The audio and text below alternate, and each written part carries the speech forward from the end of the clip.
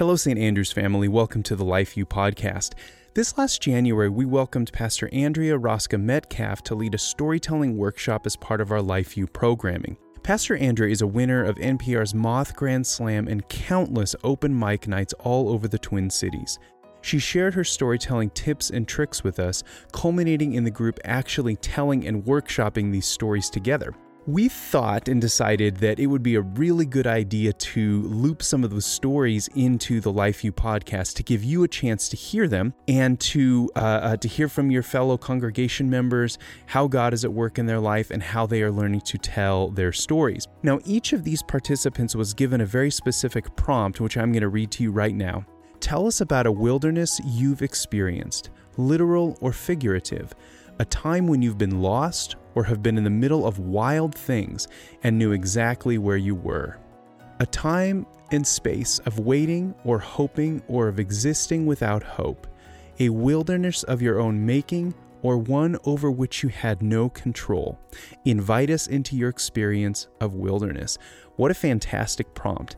And so over the next month or so, month and a half, we're going to be weaving these stories into our regular podcast time as an opportunity for you to eavesdrop in or overhear how some of your fellow Christians, how some of your brothers and sisters at St. Andrew's are learning to tell their faith stories, and in hopes that you also will be inspired to do the same. And now let's listen to a story from Tammy Zappa.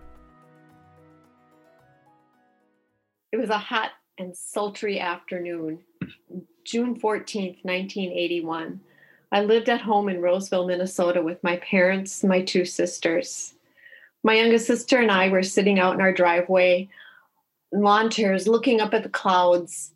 It was amazing that the air was so thick you could cut it with a knife. The clouds were shades of gray and green, different formations. It was just amazing. We were listening to our AM radio, and they were talking about tornadoes in South Minneapolis. Now, South Minneapolis is a long ways from Roseville, so we didn't really pay much attention to that. My dad had been in the house, and he came to the door, and he told my sister and I that he had been listening to his police scanner, and Roseville police had reported seeing a tornado over Central Park. Now, Central Park was 2 miles away from our house. That was a little bit closer than South Minneapolis.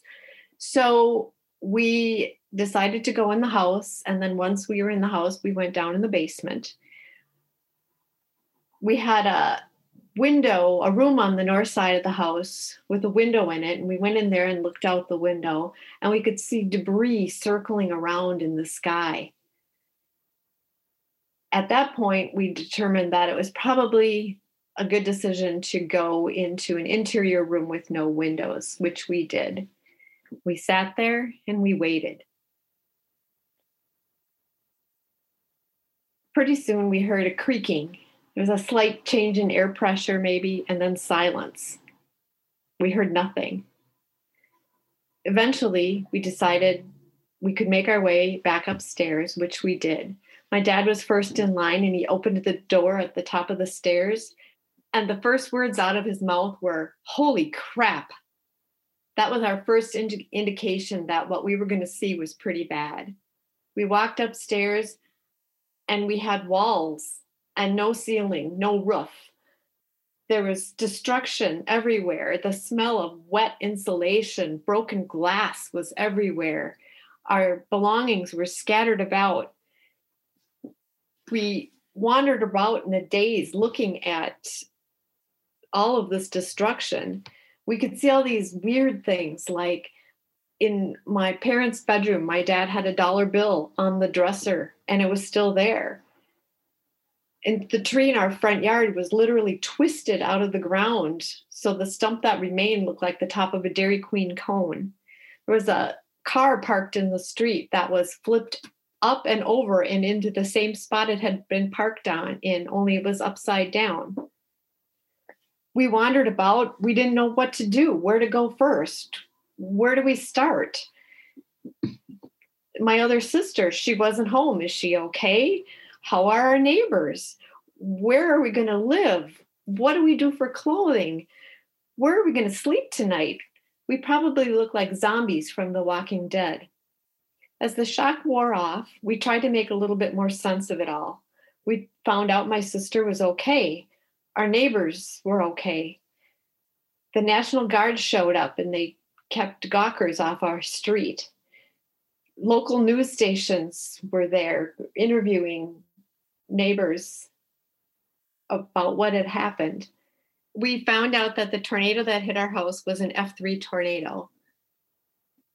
The homes on either side of my parents' home were basically untouched. They had to replace their roofs. Thinking back on the experience, other than the chaos, the fear, the destruction, I was so humbled by the power of Mother Nature. What I remember most about this experience are the people.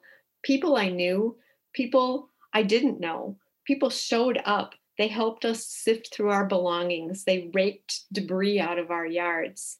The bonds that we already had with our neighbors was strengthened by this shared experience and exists to this day. They're family to me. I'm so grateful for the gifts and the blessings that I discovered as we rebuilt our home and our lives.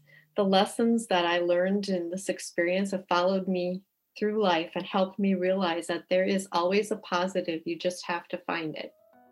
This has been a production of St. Andrew's Lutheran Church in Matamidi, Minnesota. To find out more information about St. Andrew's or about LifeView, go to standrews.org. Thank you for listening.